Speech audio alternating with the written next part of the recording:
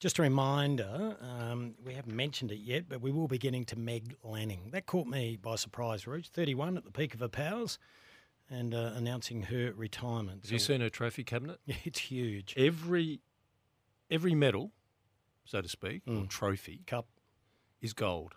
So gold Commonwealth Games, Birmingham. Gold in the World Cup twice.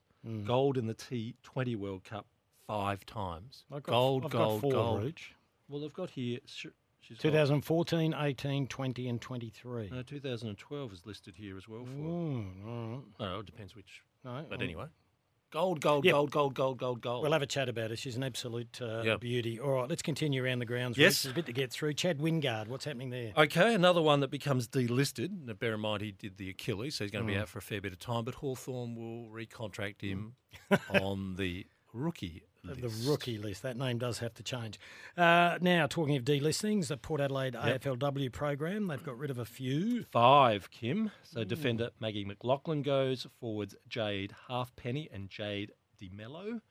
No contracts. And then Lakoya Cockatoo Motlap. I was always going to say Motlop there, but it's Motlap. No, it's Motlop, isn't it? No, Motlap. Is it? Yeah, I apologise. I fall for that trap, but it's Motlap.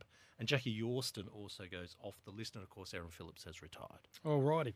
And staying with the women's game, Rooch, the AFLW Coaches Award has been named after some hidden votes were released. Now, do you think that Jasmine Garner is going to be one of those players we talk about like Daisy Pearce and Aaron Phillips to have awards named after her by the time she finishes her career? Well, it's very interesting. We'll hear from Nicole Livingston. We can before we get into it, Rooch, just seems you brought that up. Let's hear from Nicole Livingston about naming cups or medals after players that have just retired or that are still playing.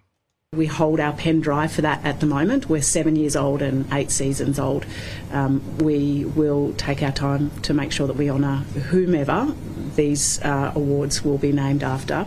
Smart move. But anyway, Jasmine Garner has the AFLW's Best Player Award as voted by the coaches. Coaches, yep. She gets 81 votes on the final leaderboard.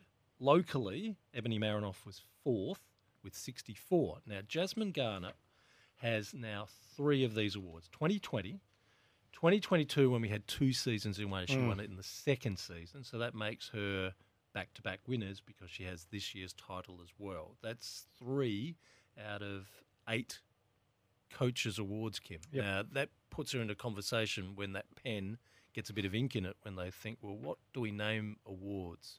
So you've changed your tune. You just wanted to rush straight in and name it. I know, but Aaron Phillips is an extraordinary one. Aaron Phillips won the Coaches Award in 2019. Only won one there. Chelsea Randall won it in 2018. But she's a talent, Jasmine Garner, and we'll see her on the weekend. Big weekend of finals footy coming up in the AFLW. Hey, Rooch, I think we've got time to do this now before we go to a break. The Socceroos World Cup qualifier squad has been released. There's a few changes. Yes, the best news for us is that Joe Gauchi from Adelaide gets back into the squad. Craig Goodwin remains. The important news here is because of international issues. Australia plays Bangladesh and Palestine. Now, I don't need to remind you why Palestine is a difficult one because of home venue. That game on November 21 is now listed to be played in Kuwait. They needed a neutral territory for it. Playing in Kuwait won't be out of the norm for Australia. They've had to play a fair few games in that region, but at least it's safer than where it was originally listed. Beautifully done, Roots. That's Around the Grounds. Thanks to IGA Supermarkets, how the locals like it. I sang a birthday song for you. I didn't know who it was from. The text has come through. Hey, boys, that was me, Big Duff, Thanks, who sent Roochie's birthday song. Another one here, Rooch. It's interesting. Afternoon, boys. Do you think young James Borlase from the Crows could get picked up by Port and come home where he belongs? By the way, happy birthday for tomorrow, Chopper Rucci. That's from Mark. You do look like Chopper Reid, Rooch. I know the romantic element of father-sons lingers, but Adelaide is very safe with James Borlase not going to Alberton. But is Adelaide safe with other clubs looking at him? I think they're going to get him. I think they'll get him, much risk. And I get another coffee.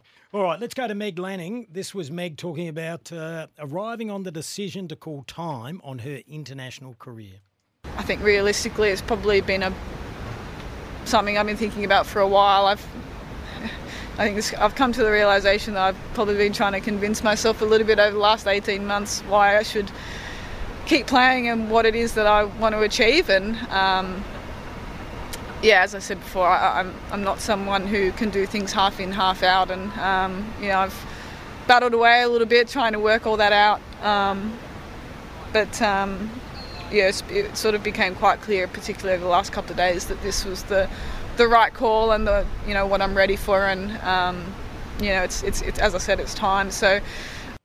When you know. But I would have thought, it caught me on the hop this morning. I would have thought at 31 has done all the hard work, but the pressures of being captain since the age of 21 appear at times to weigh heavily, but handles herself absolutely brilliant and still at the peak of her powers. So you called it. She knows enough's herself, enough. doesn't